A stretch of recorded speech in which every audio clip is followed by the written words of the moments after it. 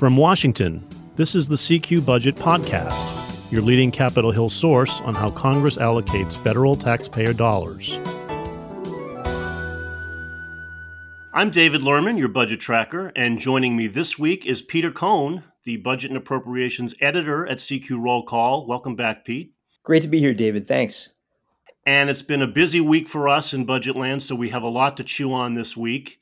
There were rumblings of trying to resurrect the Build Back Better plan and talk of a bipartisan energy plan. We had some happy talk coming out from top appropriators this week that they're hopeful of getting an agreement going on to start the fiscal 2023 appropriation cycle, and some economic news to report on. But let's start, Pete, with the biggest item on the plate, because it's what's going to preoccupy Congress for the next couple of weeks anyway. And that is this new White House request for Ukraine aid, $33 billion of emergency spending, both military and economic and humanitarian aid.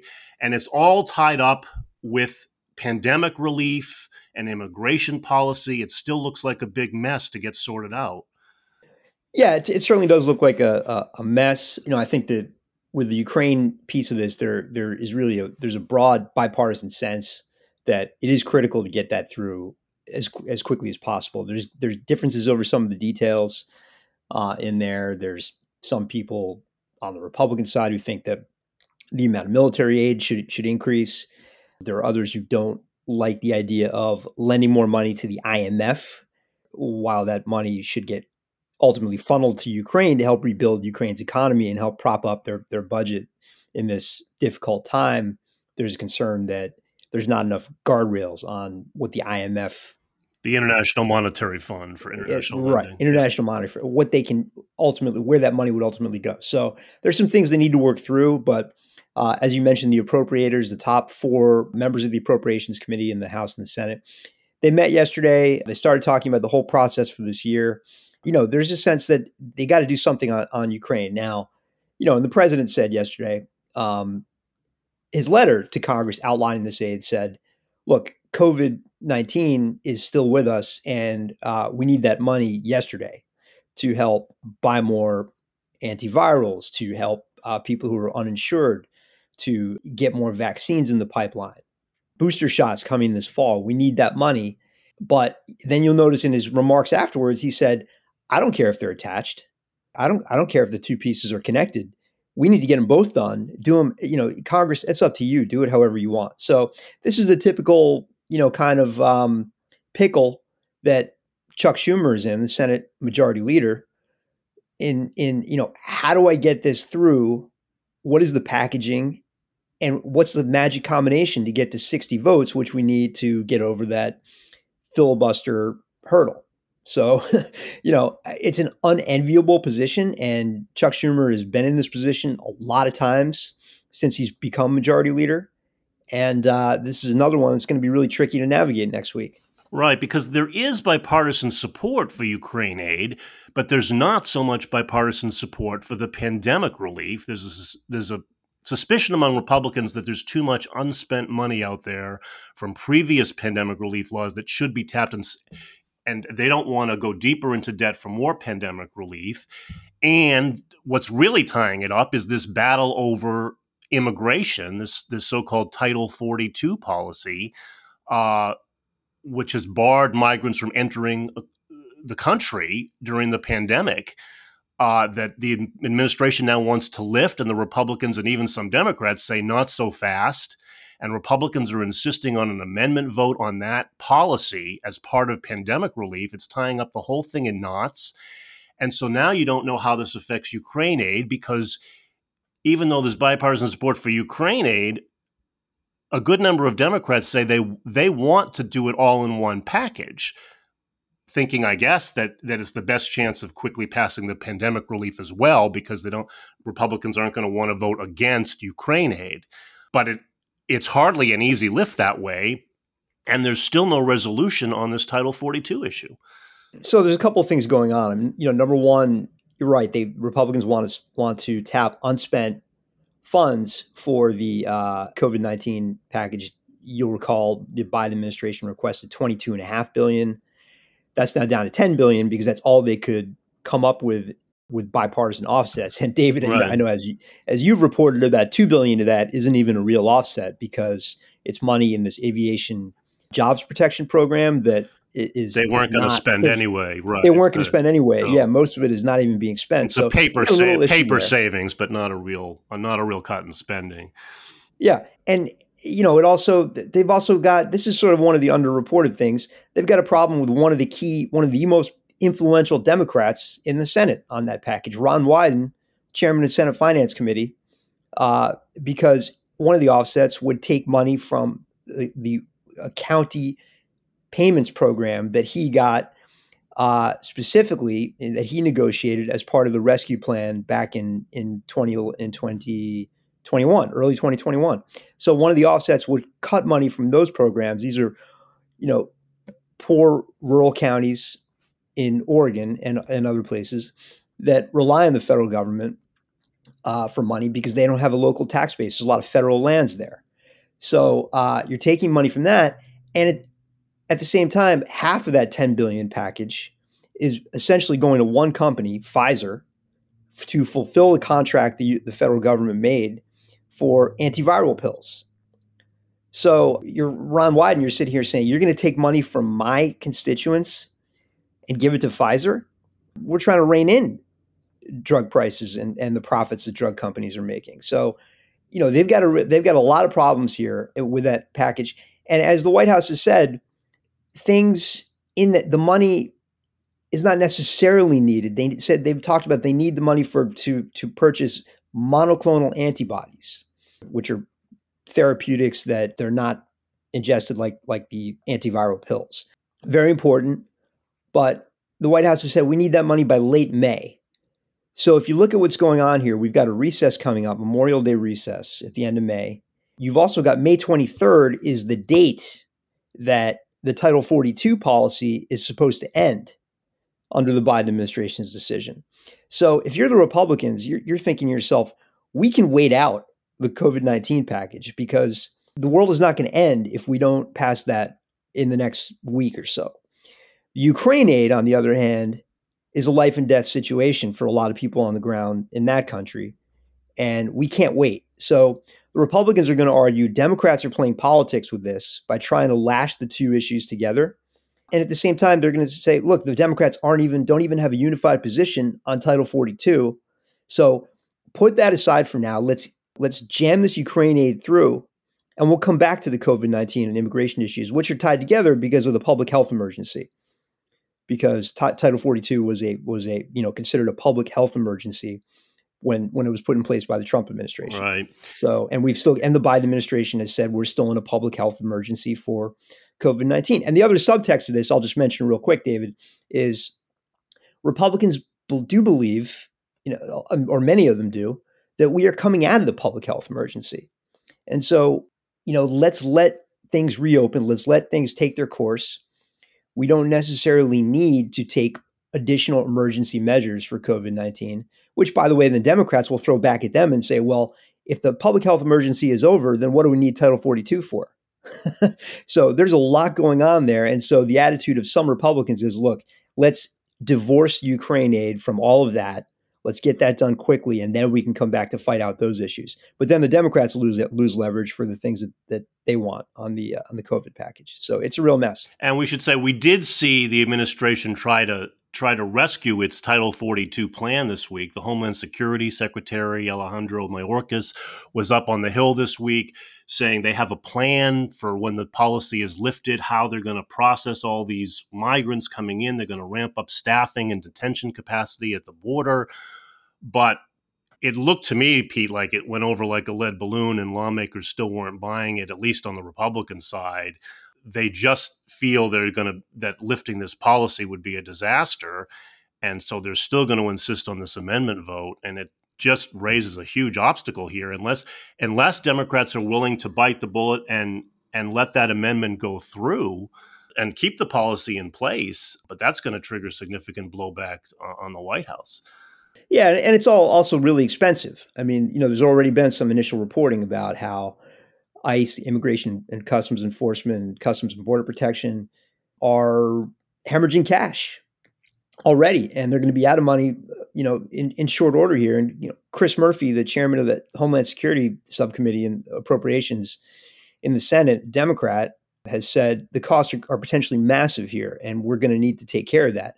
But yet, at the same time, DHS officials said this week that we're not there yet, that we don't need that money. So I think there's a lot of frustration on the part of the administration on both sides of the aisle with the way they're handling this issue.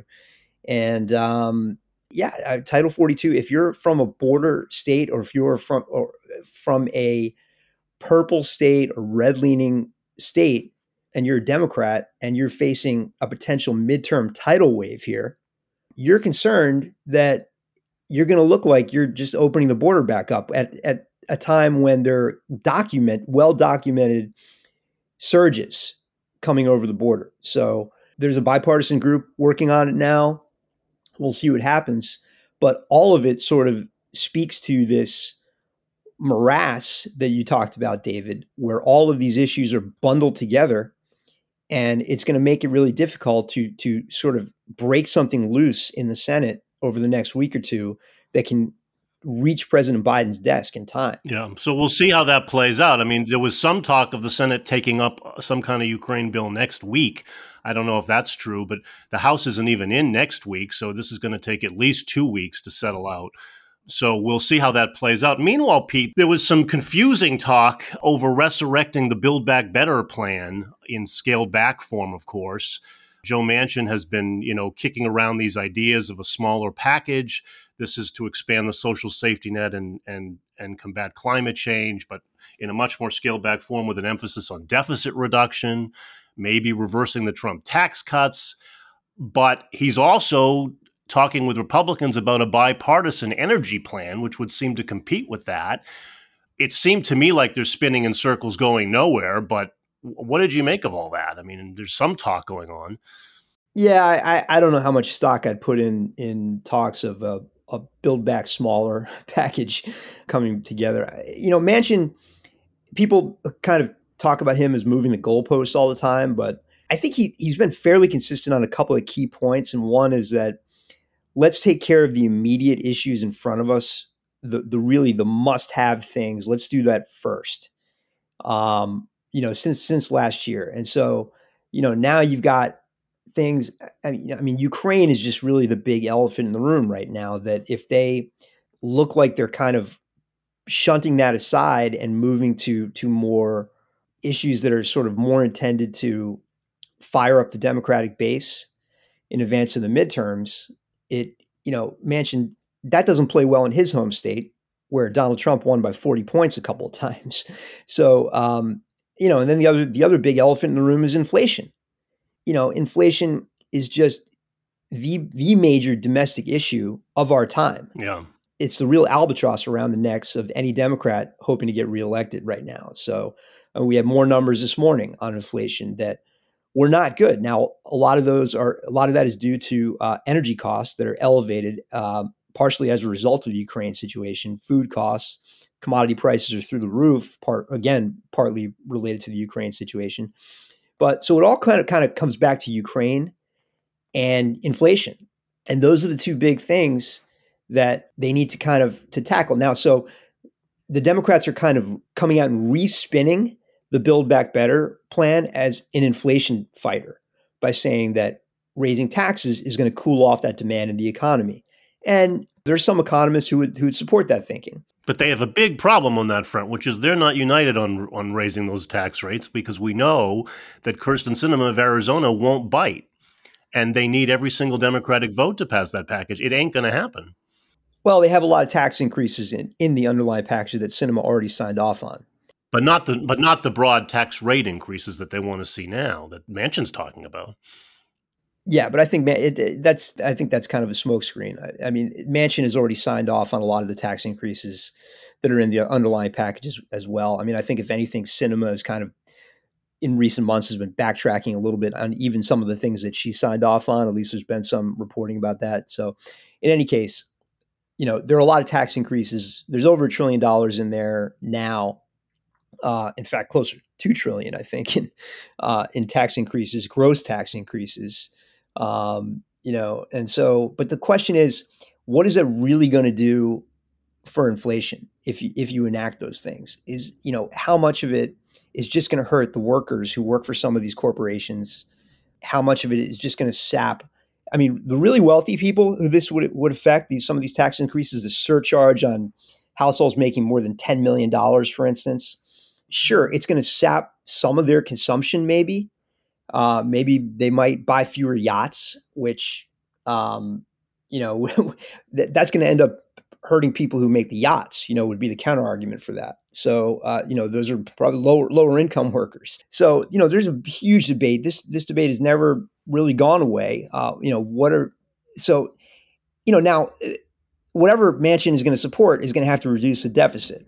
So, you could argue that withdrawing some of that federal government stimulus by starting to curb deficits might also suck some of that demand out of the economy. So there's a real debate going on. But again, Manchin keeps coming back to this. First things first. And so you mentioned his bipartisan energy group he's starting to work with. Right now, energy supply is the real bottleneck when it comes to the inflation drivers. So Manchin is saying, look, let's get this all of the above energy strategy to boost domestic supply, less reliance on Russian gas for some of these European countries. Let's boost our own supply and export that to Europe, which is also going to drive up demand and could increase prices. But more supply is ultimately going to be better for inflation, because that supply will match that demand in a more equitable fashion. So that's where Manchin is. And so, and then do they have to come back and talk to Sinema again? Probably. But they need to. Well, Elizabeth Warren wrote in the New York Times the other day that if we don't do this, we're toast in the midterms. So there is a huge amount of pressure. They're talking about trying to do something, trying to get a framework together by Memorial Day, pass it by July 4th. With everything else going on, it's really hard to see how that comes together. Yeah, it's a tall order. And speaking of inflation, Pete, we got some troubling economic news this week. I mean, when you think of soaring inflation, you usually think of an overheated economy that's soaring. We've had record low unemployment rates, and you'd think of excessive spending. But actually, what we found out this week is the economy actually contracted in the last quarter. What do we make of that? Is that a statistical blip, or is it portending a recession, as the president was asked about? Yeah, I mean, there's no question that things are slowing down. I mean, I think that number was a bit of a blip. There was a lot of weirdness in that number. Yet, most of it was driven by essentially net imports. So when we're importing more than we're exporting, that's a drag on GDP. Consumer spending was up, which was a positive, not up as much as people maybe expected. But again, a lot of that was eaten up by inflation. I mean, a lot of that was people just spending more because prices were higher. So, I think we saw in the latest report that came out this morning, consumer spending in the month of March was up by 1.1%, but adjusted for inflation, it was only 0.2%. But still, that's good. That's positive. I mean, consumer spending is up. So that is a real positive for the economy. So that sort of belies the negativity around that apparent contraction in the first quarter GDP number. So there is still a lot of residual strength. Business investment was up. I mean, the president was out talking about that yesterday. That's true. All that's true. But the fact is, inflation and core inflation, excluding food and energy prices, is coming down. So we're sort of kind of peaked on that. So that's all of that is positive. But on the other hand, if you look at consumers' mood and the fact that wages are just not keeping up with inflation at all, they have a big problem. I mean, they used to call it they still call it the misery index, which is when you sum up the unemployment rate and inflation. So unemployment rate is down considerably, but a lot of people think that's not going to last. The unemployment rate could come back up here as we start. People are talking about another recession. I mean, the Federal Reserve is about to really slam on the brakes on all of the liquidity that they've pumped into the economy over the last 2 years. So, yeah, that's all coming to an end. Everything the Fed has been doing, they've got to tame inflation, or they lose all credibility, because everybody agrees. Everybody who follows this stuff agrees. The Fed has been way behind the eight ball on trying to, they called it transitory. Inflation was going to go away, and it didn't. And the Fed is way behind on that. So the brakes are coming down fast and hard on that. And so a lot of people think a recession is possible. Now, the numbers yesterday don't, even though it was a contraction, it doesn't mean a recession is going to be immediately. But in any case, consumer sentiment, we'll get some new numbers out here actually in a couple of minutes on that. But consumer sentiment has been down, not as bad as it was in after the 2008 crash. But consumers are not happy. The mood is not good. There's a Gallup poll yesterday that said less than half of households polled feel positive about their finances. That's a big change from even just last year. Right, and that's why Republicans are so energized about these midterms. Right, they see inflation as it's just killing Democrats left and right, and they really think they can take the majority just on that alone. Right, and so that's why Democrats are really are trying to focus on gas prices now and try to do something there. But there's just nothing that the federal government. There's really not a lot more the government can do to fix that problem. I mean, that is just a global supply demand imbalance, and that's got to work itself out. And anything that Congress tries to do on that is really just going to be more of a feel good press release for Democrats who are trying to convince their constituents that they're really on top of this issue. Okay, and with not much time, people, before we go, appropriations. All of a sudden, top appropriators are really optimistic. They're going to get a deal together within weeks, we're told. Can we believe this? Well, anything that comes together in the next few weeks would really be a kind of bare bones, just kind of some numbers to fill in the blanks, which is going to take a lot of time to figure out. Once they have that so-called top line number, then they've got to figure out what the allocations are to all of the various components of the federal government. But somehow I'm still skeptical we'll even get that in the next few weeks. Yeah, I mean, there's always skepticism, and because our colleague Paul Krawzak wrote about this the other day. What are the incentives for both sides to come together? I mean, Democrats have basically most of the incentives here, but then you've also got some incentives on the part of Republicans who are retiring, including some influential ones like Richard Shelby, Roy Blunt, big appropriators in the Senate who are retiring and want to get something done on their watch. Susan Collins, the incoming top Republican on Senate appropriations, wants to get something done so she can, start clean next year. Yeah, if I were the average Republican, I would be thinking, geez, if I just pass a bunch of stopgap measures and throughout the year and stall this thing, we'll have the majority come January, and we can write a much better bill from our perspective and pump up defense as much as we want.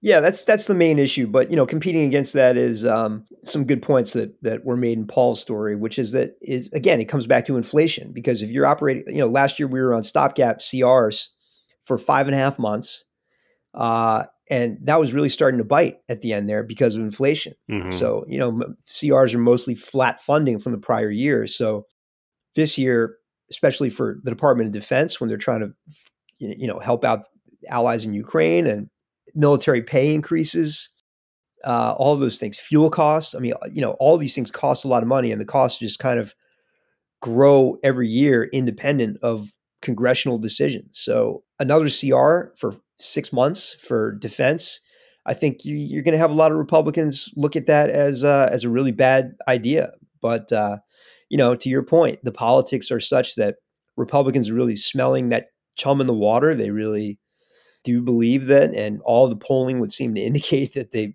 are going to at least take back the House. So absolutely, they're going to have a big incentive to stall this thing to where they can get the more favorable terms next year. Now they're still going to need 60 votes in the Senate, even if they wait till next year. So they I'm sure they realize that they can't go too far over to the right. But yeah, I mean there's a big. That's what happened in 2010. When Obama and Biden were president and vice president, and they had the House and Democrats had the House and the Senate, the whole thing fell apart. When Republicans realized that they were going to take the House back, halfway through the year, and so things just fell apart. And Democrats did not want to take chances and put their members on the hook for tough votes, and so the whole thing just fell apart. And of course, we ended up with Republicans taking back the House, and the appropriations bills didn't pass until the following April. And that was a year-long CR for every other agency other than defense. So, that's Democrats are looking at that experience and thinking, well, gee, we better wrap this up this year before something like that happens. All right. Well, we'll see if we get a top line kind of spending deal in the next few weeks. But I, for one, am not going to hold my breath. But that does it for us today. Thank you all for listening, and we'll be back next week.